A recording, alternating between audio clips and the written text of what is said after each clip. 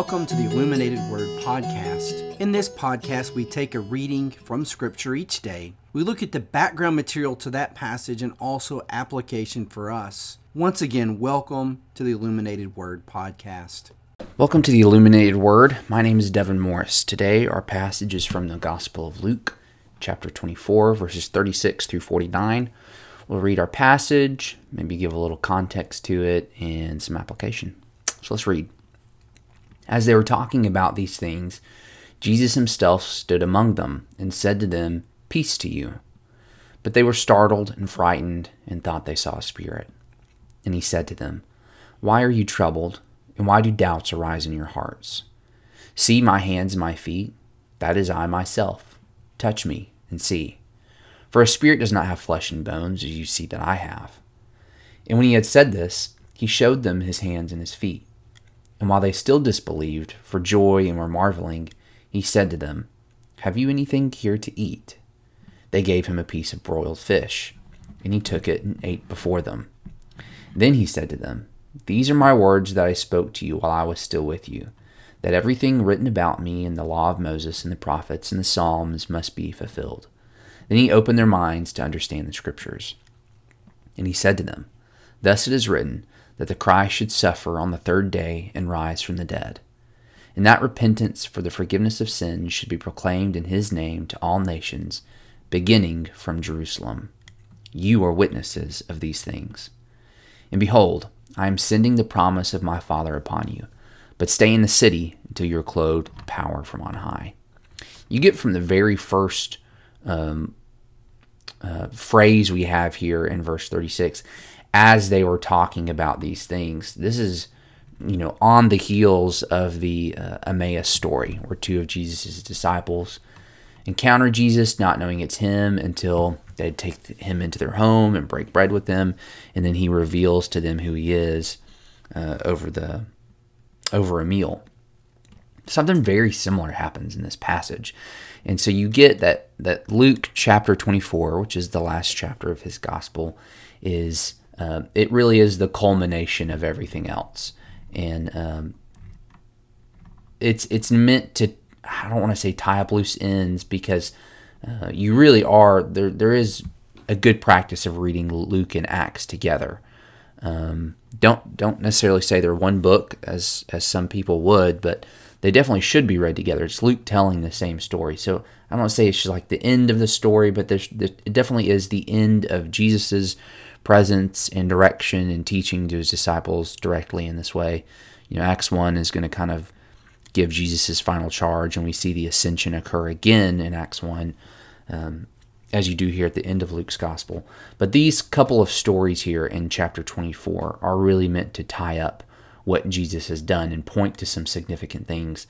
The road to Emmaus story and the story we have here are very similar in just this broad structure of Jesus appears, reveals himself, instructs them through Scripture, and has a divine departure. So there's those two basic occurrences between those two stories. And so Luke is trying to emphasize something. And so maybe you could say, what's he trying to emphasize? That could be speculation, but it really does seem to be there is a focus, if we're looking at the Emmaus story and this one, of tying who Jesus is, what he has just done through his resurrection on the third day, with that these men and women should know from their Old Testament, that they should know that from what God has already done in history. And that's what that Jesus really points to. So let's kind of walk through a couple of verses, and we'll have some application for us here at the end too. He opens up with "Peace to you," which is a very common greeting. It's a Hebraic greeting. So whether this is Luke's Hebrew source that he's pulling from, or Jesus was speaking, Aramaic possibly to his disciples, those are all fine options. But in doing so, they're startled and frightened and thought they saw a spirit. So regardless of their earlier encounters, they're knowing that Christ has risen from the dead, it's still startling to them when they finally encounter Jesus in this physical form. And so he calls attention to their doubt. He says, okay, if you still have this doubt, come and touch me. See that it's actually me. See my hands and my feet. John gives the more descript version of this, where they come in and actually touch, place their hands in his wounds to verify that it's him. And so he does it. He shows them his hands and his feet, and they're still in disbelief. They don't know what's going on. So he says, okay, here's another physical proof that I'm here. Do you have anything to eat? And so they give him a piece of broiled fish. He takes it and eats it. And this, I guess some people might try to say Jesus is just doing a party trick at this point. But I think this goes to display or imply that they share a meal together, as Jesus does several times with his disciples in his resurrection state. So they share a meal together. They witness him eating this fish.